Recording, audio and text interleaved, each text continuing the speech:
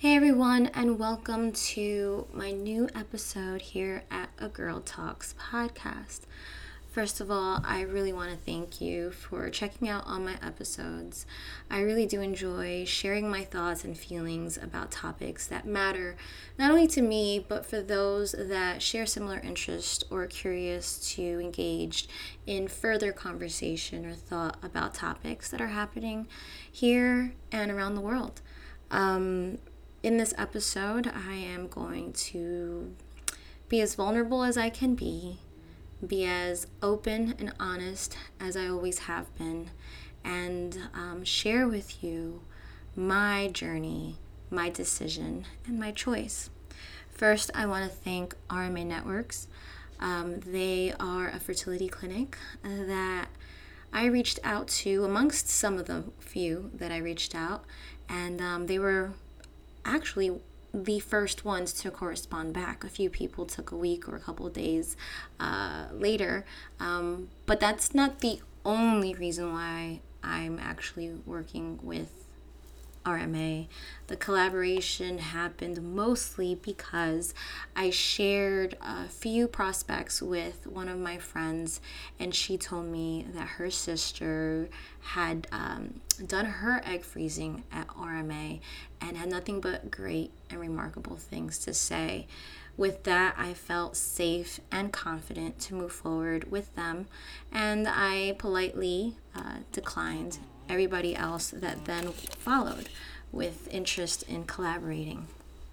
I have to say that the egg freezing process is not a cheap one, and sadly, most, if not a lot, of insurance do not cover the cost of medications or even the test or labs because it is considered an elective selective procedure.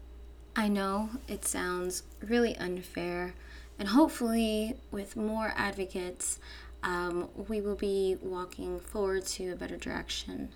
I'm sharing this podcast, I'm sharing this whole experience with the main focus on reminding women that this is your body, this is your choice, and this is your right. I know that I've been getting a remarkable amount of support and surprisingly, some hate, but not a lot.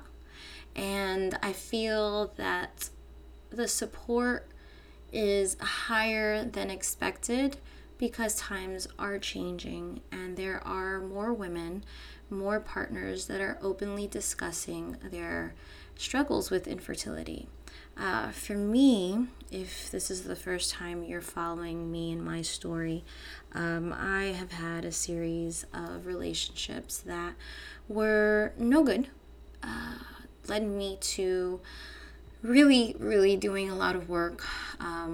Not that long ago, 2 years ago feels like yesterday to me, I experienced a breakup. I experienced what everybody else was experiencing, the pandemic. And my life was definitely brought upside down. I had been in a relationship where we were seriously talking about extending our family and having a child of our own.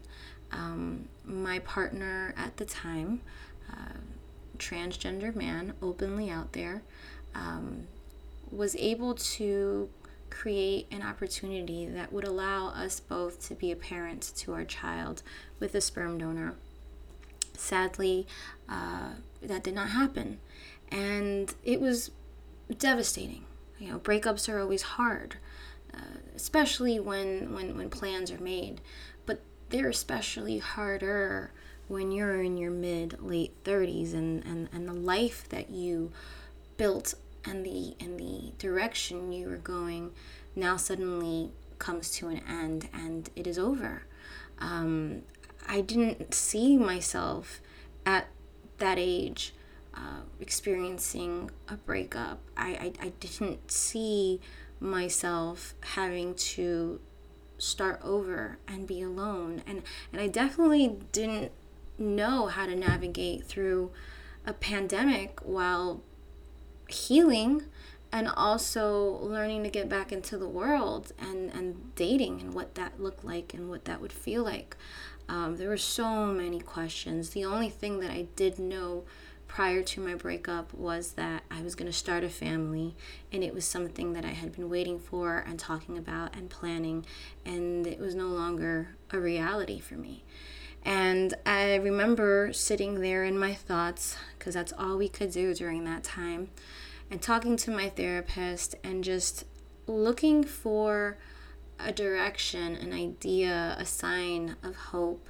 And it was very interesting because I did not think about it on my own, possibly because I was just going through a roller coaster of emotions. But clarity and sound came through when my therapist said, Jasenia, you were going to do this with someone via a sperm donor because they could not produce sperm. Obviously, transitioning from a female to a male, that's the only option we had in terms of having a child together. And she was like, take the pressure off from trying to find somebody and find yourself. Take the pressure of finding someone that can father your child and be in your life, and work on what it is you can work on. And I realized that she was completely correct. Rather than feel like I was racing against the clock, I finally had a sense of relief. And I sat in my thoughts for a while and considered when would be a good time to actually go about this direction, to freeze my eggs. I wasn't ready to get a sperm donor and do it that way. I definitely wasn't. I wanted to work on myself. I wanted to take my time. I didn't want to feel any pressures, especially with society. And it's so interesting how TikTok will make you, or try to make you, feel guilty for being a single independent woman that has never been married with no kids at the age that I was first presenting myself at 35, versus a 35-year-old man who would be single, never married, and no kids, being considered smart. For some reason, women on various platforms and in society are frowned upon as if there was something wrong with us, and there's absolutely nothing wrong with us. I wish that I would have gotten my eggs frozen sooner. I only say this because I'll walk through this whole thing as we go into this podcast, but first, I just want to say that it's not talked about enough, especially in the Latino culture, and especially in our society where men are trying to dictate what we can or cannot do with our own bodies. It's 2022, and I still can't believe that there are people that are trying to create laws on what women's choices are and what rights we have. This is a perfect time to speak up and speak loud. And for me, I decided that at 35, I wanted to be a mom, but not at that age. I also knew that if I wanted to get my eggs frozen, I'd have to start saving some money. During the pandemic, it was a lot harder to get work because life was standstill. However, I was able to get through it successfully and be at a place where I am financially secure now. That being said, I gave myself a window of purely focusing on myself, on traveling, on self-care, on learning all the lessons that the universe has wanted me to learn, and to accept all the gifts that my creator has given me. And I gave myself 2 years, and I said, in 2 years, Jasenia, you will get your eggs frozen. And then after that, you will get to choose when you're ready to have a child, whether it's as a single parent or if and when you have a partner who is ready. And that definitely is such an empowering sense, that feeling of I get to say that this is the moment that I will retrieve my eggs. I will get the healthiest, the best batch of eggs that I can at this given age, so that when I'm ready, I can then decide when to be a mom. And it is a very empowering decision. And as someone who has survived trauma, this was also very healing for me. In my early 20s, I fell victim of domestic violence. I also experienced a miscarriage that was caused by my abuser. And instead of having a doctor see me and getting medical attention, my abuser wanted to keep this secret and conceal the miscarriage. He rationalized that if I got pregnant within the week or two after, or even a month, that we could hide and disguise the miscarriage of the first baby. That's not really how the body works, especially that's not how my body took it. The body needs to get a D&C. The body needs to rest and recover. And instead of resting and recovering, I was forced upon over and over and over again by him in hopes of getting me pregnant. And each and every time he failed, the more frustrated he got, and the harsher the abuse was. Not physically, because there was definitely a moment that I could numb myself from it, but mentally and emotionally, it was definitely destroying me. I had no idea that all of what he put me through physically in terms of sex was creating all this trauma within my womb, my uterus, my walls, my tubes. There was lots of scarring. There was lots of calcification. And let's just say, when that relationship ended, I was definitely relieved to not been able to carry a child with him. To think of raising a child with him in my life, either as my partner or as an ex, would have just been so painful for me mentally, and that was not part of God's plan. I did get pregnant a little over a year later. I jumped into a relationship, and almost immediately things got very serious, and I was on the ring, and I got pregnant. And I remember my feeling being so serene. When I first found out I got pregnant by my abuser, I was mortified. But in this situation, it was like a very surreal, serene, a combination of those two. And the moment that I found out about a month later, when I was being rushed to the ER, that this was an ectopic pregnancy that required emergency surgery, a lot of things were triggering me to think about, oh my God, had I not been in this abusive relationship, I wouldn't have been going through this. And oh my God, I'd be having a child right now. And it stripped me away from this joy that I had expecting to be a mom with a decent human being who at the time loved me and I loved them. And I could see that if it didn't work out, we could be great co-parents to a child. However, this pregnancy was not a normal one.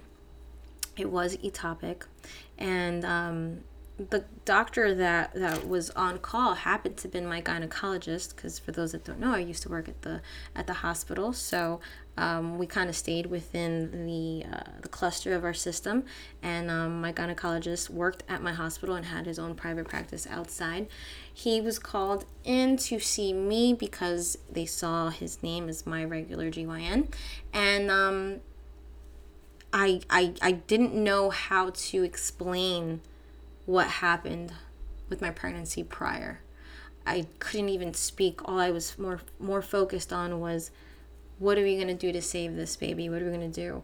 And it wasn't until I woke up that he showed me how bad my insides looked. And it wasn't until he explained to me that had this pregnancy not happened, that it would have worsened as the years went by, and it could have possibly, and if not more than likely, caused my ovarian flow to stop and my ovaries to wither away and not have eggs. So he tried in all of his best to make me feel better. I was in my early 30s at that time, and I felt so much disappointment because I now knew that for me, pregnancy would be complicated.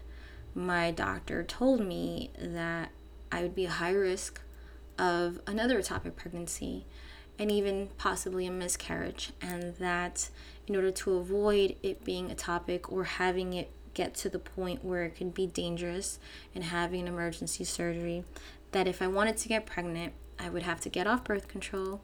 I would have to plan it and not it be my partner and me decision, but my partner, me, and the doctor. And that made me so sad because I really wanted to just give my mom and my dad a grandchild. And not that they don't already have grandkids, they do. One of the things women, especially women whose parents or family are immigrants, and we are first generation, we get that cultural pressure, especially on top of what we already deal with here living in the United States, of where, you want to go to college, you want to get married, you want to get the house, white picket fence, have children, 1.5, and you mesh those two cultures and you're kind of like, wow, has this boat sailed for me? And, what I endured, I was just too afraid to have to face that again. So I just jumped back on oral pill versus the ring because I just did not want to get pregnant. There were things that I wanted to still do. There were things that I needed to get done. And I guess I was just also running away, right? Running away from having to face the likelihood of me possibly having another ectopic or even a miscarriage. I just didn't want that. I didn't want it. And in these type of situations, relationships get stronger or they break. And it definitely did bring us together at a moment, but I didn't want to have kids at that time. And I think that me verbalizing that really loudly affected my partner. And not to say that he was ready to be a dad like yesterday. I think that it also triggered some fears and concerns about the likelihood of having a normal pregnancy. And I'm not saying that that's why my relationship ended, but I will say that that's why I was strongly adamant against getting pregnant. I was so focused on my career. I was so focused on just work. That's all I was. Not even self-development. Like, I just put everything under the rug and I just muted everything from the outside world, and I just stayed focused on me. And I'm grateful that I did, because it allowed me to rebuild my brand. For those that don't know or do recall, after my abusive relationship, I lost millions and millions and millions of followers because my abuser wanted me back, and I refused to go back. And they just went into my accounts, changed my passwords, did all these things. And yes, I managed to save a ton off my Facebook. And yes, I was able to get a couple of pages back and restored, but never my numbers, never those numbers. And it's a lot harder now. But what doesn't kill you makes you stronger. And for me, I just kept telling my mom, like, I don't want kids. I don't want kids. I don't want to have kids. I don't want to ruin my body. But deep down inside, there was this huge question mark. And it wasn't until my relationship that followed after that, which was my last, which was the breakup I experienced in the pandemic, that I saw life differently. I really just, I cannot even call it a biological clock. I don't think there is such thing.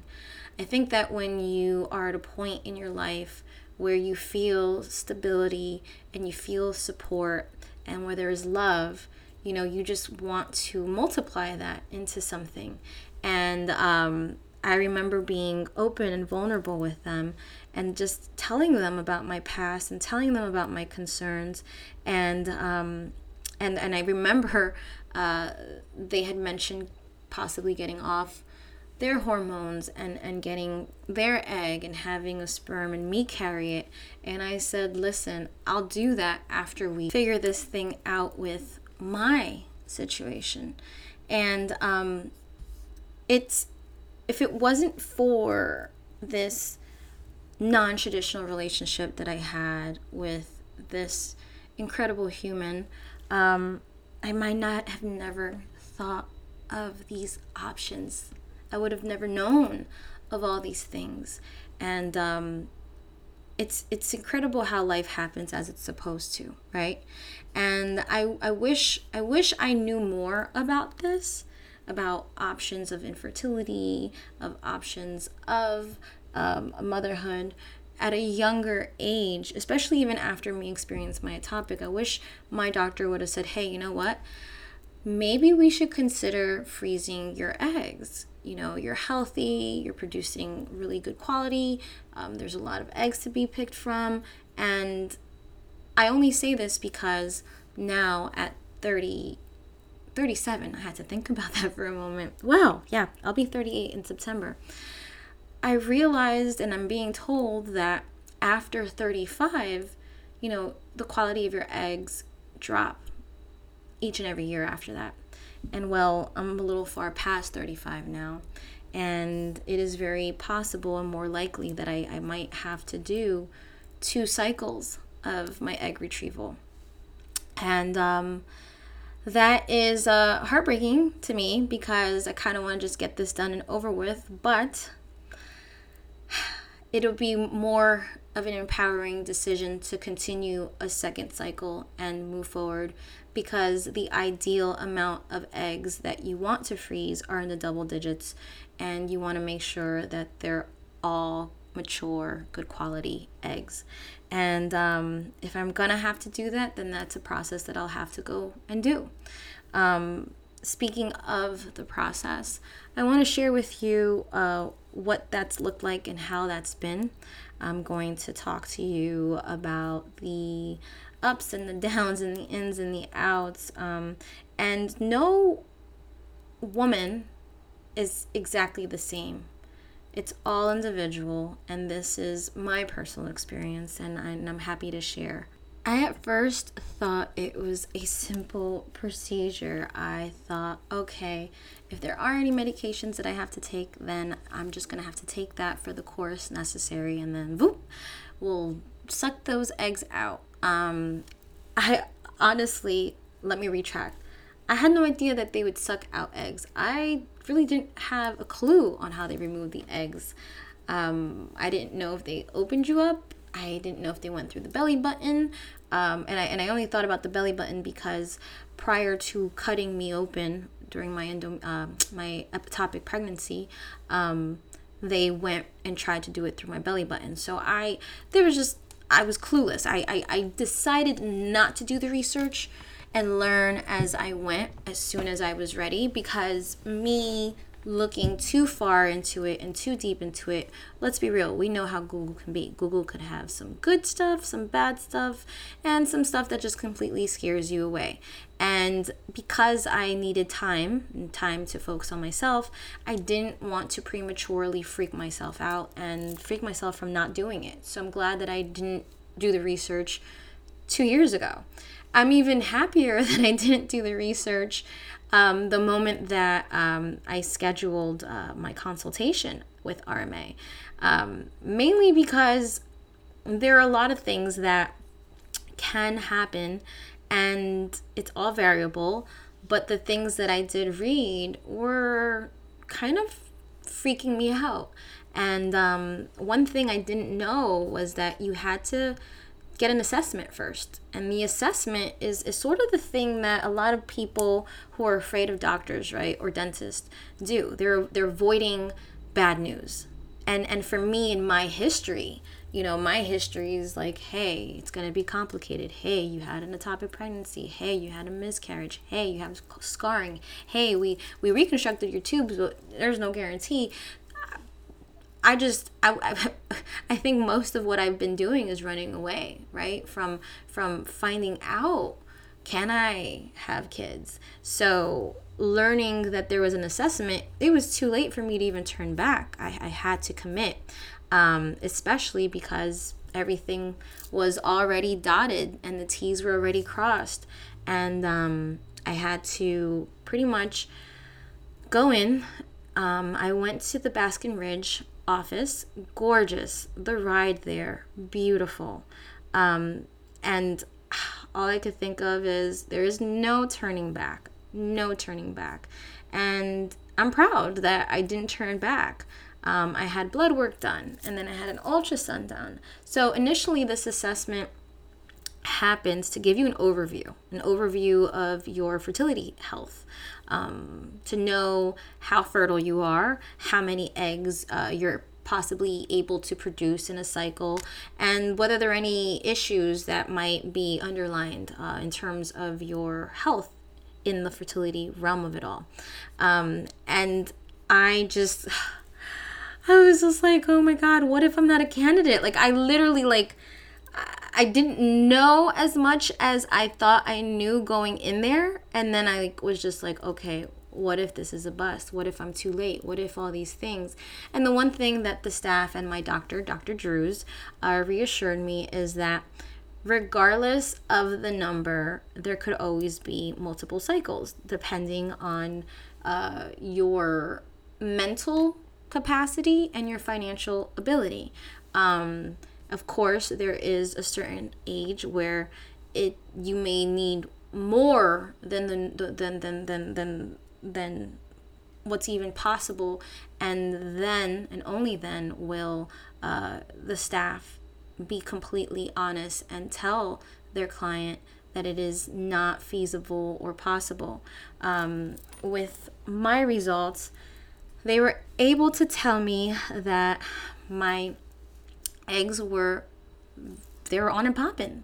My one ovary made less than my other, and I was actually really surprised by that because I had my most complicated fallopian tube. I recall it being my left tube and my right not so much, but both were reconstructed. So we went in there believing that that the left would have more issues in terms of, producing eggs, and the right being the one that was going to hold, and carry the weight. To our surprise, it was the opposite. The left had more eggs than my right. And the good thing that Dr. Drews told me, and the good thing that RMA staff reassured me, is that there have been women out there with just one ovary, and they were able to get all the eggs they needed, whether it was the first cycle, 2 cycles, or 3 cycles. So that made me feel great because I know that I have 2 good ovaries that were just doing what they were supposed to be doing. With that being reassured, the next conversation was to schedule when to start this. We had to wait until the first day of my next cycle. I had been traveling a lot. If those that have been following me on social media, you know that I also had this whole other journey with my tuberous breast. It's a genetic deformity. And long story short, I had to travel to Texas to get that done. And it's wild because prior to my travel, I got my period. And the day after my revision and my surgery with Dr. Johnny Franco over in Austin, Texas, I ended up getting a new menstrual cycle. And so I menstruated twice in that month, and that completely threw me off because I did have an order of the pill, which is very interesting that they put you on birth control on the pill for X amount of days while monitoring you to see when is the perfect time for you to start administering the medication for your cycle of egg freezing. But I obviously couldn't take it. because I didn't have my birth control pill with me. And even if I did, I wouldn't have been able to even take it or start it, because I would have then had to get checked every so often and monitored. And I was in a whole different state. So when I finally got back after being out for 2 weeks, I also had to be conscious on recovering and making sure that my body was healthy. And knowing that surgery impacts your body, impacts everything. And I ended up getting my next cycle, instead of when I calculated it, it came about 2.5 weeks late. And that also threw me off on my planning on getting my eggs frozen, because I missed it. I was out and I wasn't out of state, but I was definitely out of town, and I did not have the pill with me. So I knew to carry the pill with me if I was going to be in New Jersey. I was like, okay, we're not missing this next cycle. And as soon as we did get to the next cycle, I immediately called my nurse, and she told me to get on the pill. And she told me that she wanted me to get my lab work and all that good stuff done in 3 days. And in terms of the monitoring time, I'm a night owl, but I'm also a morning bird. But when I say that, I'm a night owl, I'll typically fall asleep anywhere from 2, 3 a.m. and I'm working. And I wake up at 7, 8, 9, depending on how late, I went and clocked out. Also, because I have a dog, my fur baby, and she can't go past 9. So waking up at 5:30 to make a 6 a.m. appointment, or waking up at 6 a.m. to even make a 6:30, 7 a.m. appointment, was definitely hard. And I was worried about whether that would play a toll on my body and my mind. And I just was very concerned about that. And as soon as I was on my 10th day, and I had already probably gotten checked 2 or 3 times with lab work and ultrasound, that my nurse called me and gave me the exciting news. She told me that my Dr. Drews said that I could start my cycle medication for my egg freezing process. And that's when I called the pharmacy.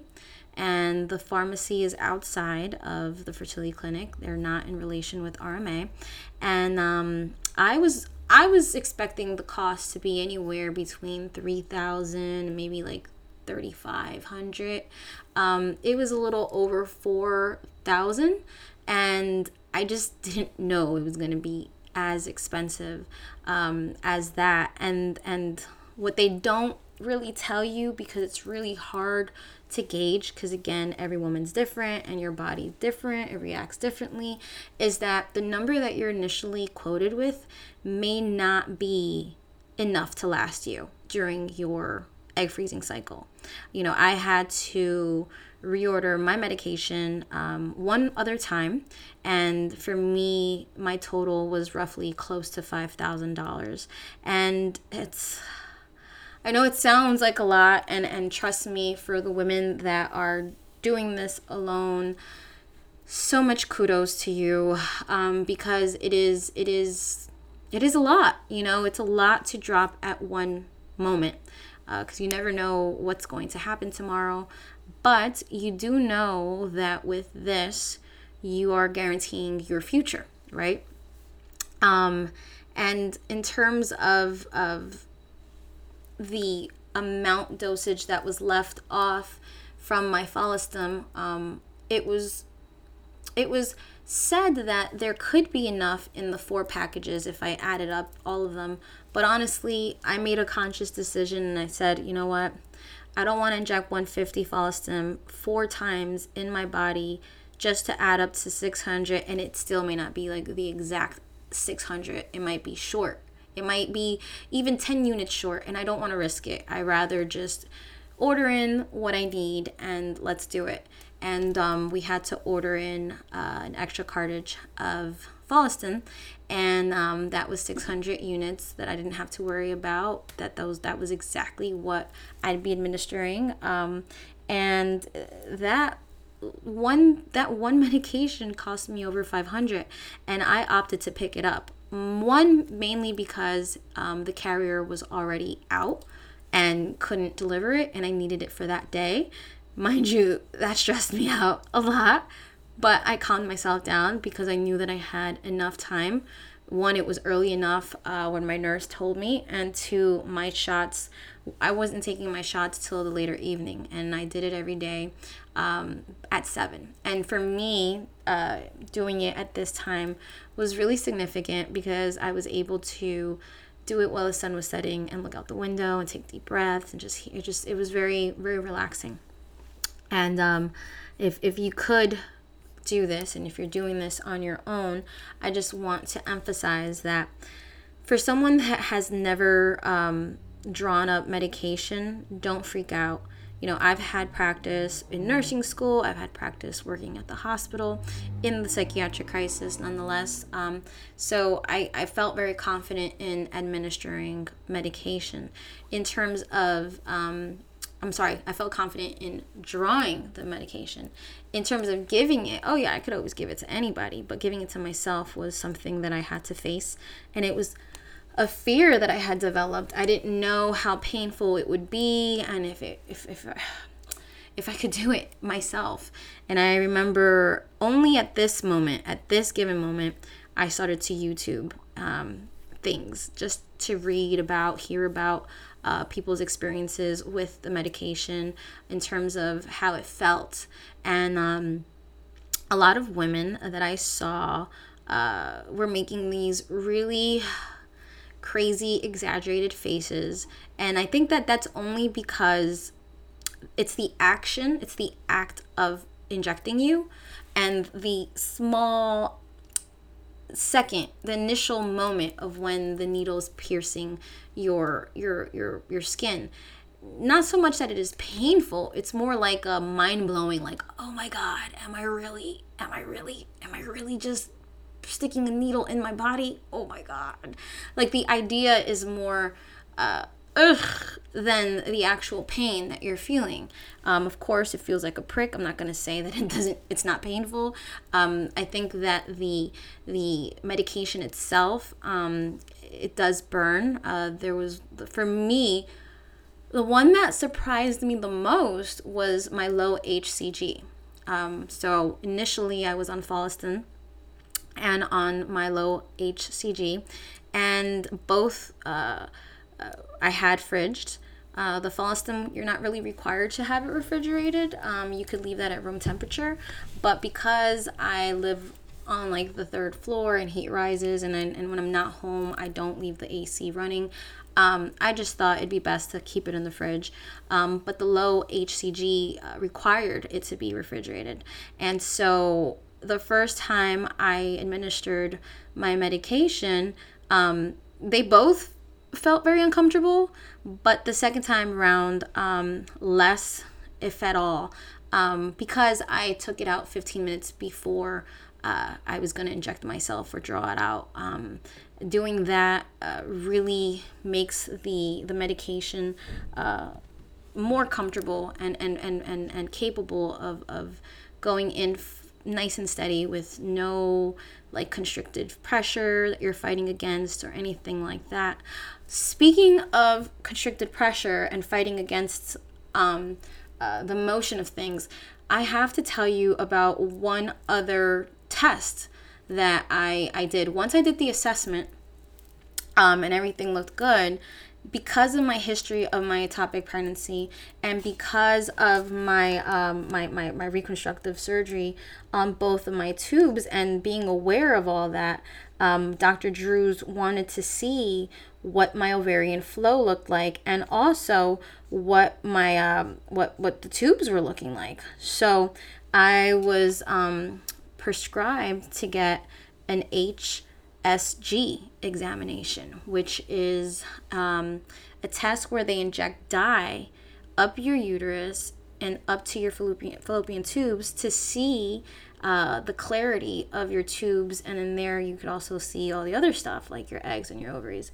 And that's when we saw the semi-blockage on one of the tubes, and the other one not as blocked or obstructed, if at all. And let me just say, that was the most painful thing. mind you, I took this test after I was given the good news about being a good candidate for my egg freezing. And I took this before my medication cycle was going to be, prescribed to me. And in that given moment at that table, I just screamed and I said, I don't think I could do this, because the amount of pain, mind you, I have a great pain threshold, that I experienced at that time just totally instilled the fear of God in me. And the doctor and the nurse that was there in the room with me, comforted me and told me, listen, we're so proud of you for just being able to do this. I was instructed 4 Tylenols. Shame on me. I only took 2 because I'm like, yeah, I have a strong threshold. No, listen to your doctor, listen to your nurse. Take the 4 Tylenol or whatever it is that they tell you to take. It'll be more pleasant. And I was able to get through it. And they reassured me, like, listen, when it comes to labor and delivery, you'll be on medications, there'll be epidurals. This is what you're feeling right now is like 10 times worse of what you would be feeling in a controlled setting. And that definitely reassured me, because I was like, oh my God, if this is what childbirth and delivery is like, I don't think I could do it. I literally was just so frightened. But I just wanted to touch upon that. Not every woman has to have this test, but based on my history, I had to. So back onto the medication. It is very overwhelming. You get this huge box and it's got needles, it's got pens, it's got syringes, it's got medications in different boxes, it's got kits, it's got, the waste kit, it's got so many things, and you're like, what? The company that shipped my medication, also the pharmaceutical company, is called Schrafts, and they are also located here in New Jersey. So remember when I told you I had to pick up an extra dose of my Follistin? Rather than have them ship it to me emergency, because that was an option, because the carrier had already left and I needed it for that day. But if I needed it for an emergency, it would have cost me a couple $100 more. And I was like, I'll just take the 30-minute drive and pick it up. So I picked it up and I administered it. And we were able to, the next day, I got my blood work done. And that is when my nurse called me and said, hey, Dr. Drews said that it is time to schedule your trigger shot. And I was like, oh my God, thank you, Jesus. I don't have to pay another $500 out of pocket for another 600 units of Follistim and have to go pick it up. But then as that process through, the real process through happened. It was like, wait a minute, we have to do what? Like, the trigger shot?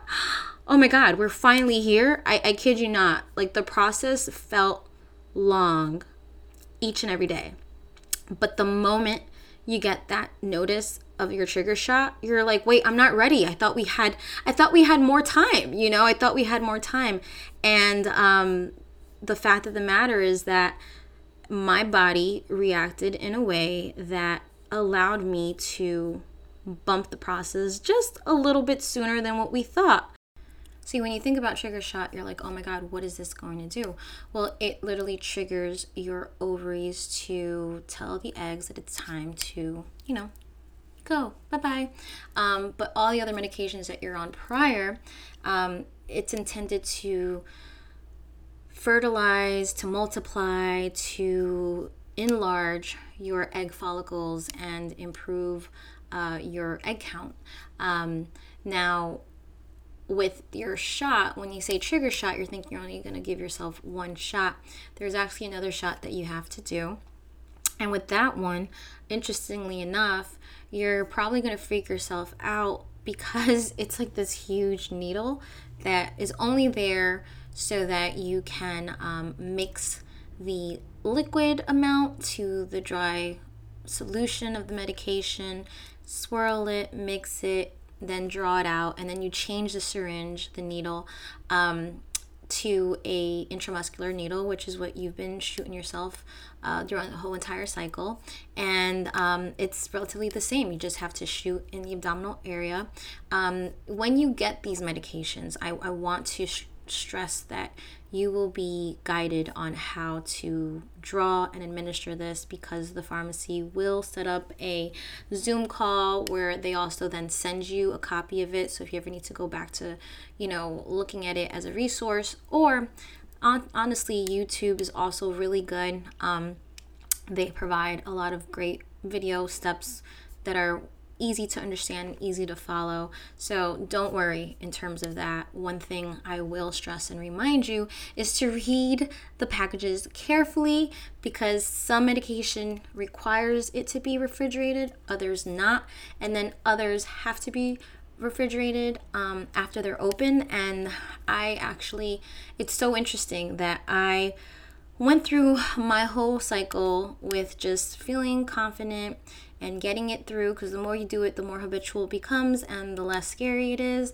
And it wasn't until the night of my trigger shot, which kind of threw me off a little bit, because my routine is 7 o'clock, but this was 10:40 p.m. and it was directed to me specifically by my nurse, that was specifically told by my doctor. And the pressure of it having to be exactly at 10:40, not 10 o'clock, not 10:30, but 10:40 p.m. She was like, give yourself anywhere from 20 to 30 minutes to prep everything. And that also makes you feel a little nervous. But I just want to stress that once you do open the vial, your trigger shot, yes, the pharmacy will tell you that it's okay to not have had it refrigerated overnight, because that is that one medication that does not need to be refrigerated when you first get it. But apparently on the box in yellow, which I missed, and it wasn't big, it was a small little yellow label that said refrigerate after open. I didn't, and I called my nurse. I couldn't get through her, so I called the pharmacy, and they told me that it was safe. But just I'm just saying, just read the labels. Just read the labels. You won't be freaking out. And I did administer today my last units. It was 40 units of my trigger shot at 10:40 a.m. on the dot. And earlier today, I got my lab work done. And actually, not that long ago, my nurse Anne at RMA Network told me that everything looked like it was going exactly as need be. And surprise, we are having surgery for sure tomorrow. I have to get there an hour before my surgery time schedule, and I was instructed to not eat anytime before midnight. It is surgery, but it's not invasive. What does that mean? It's surgery where they will put me down, they will put me under, but they are not opening me up, they are not stitching, they're not cutting anything. Along with my notes is that they told me that all of this bloating that I developed will go away as soon as my next menstrual cycle. They told me that I couldn't wear any makeup, I couldn't wear any perfume, no scented lotions. Apparently, eggs are very sensitive to scents. That really blew my mind.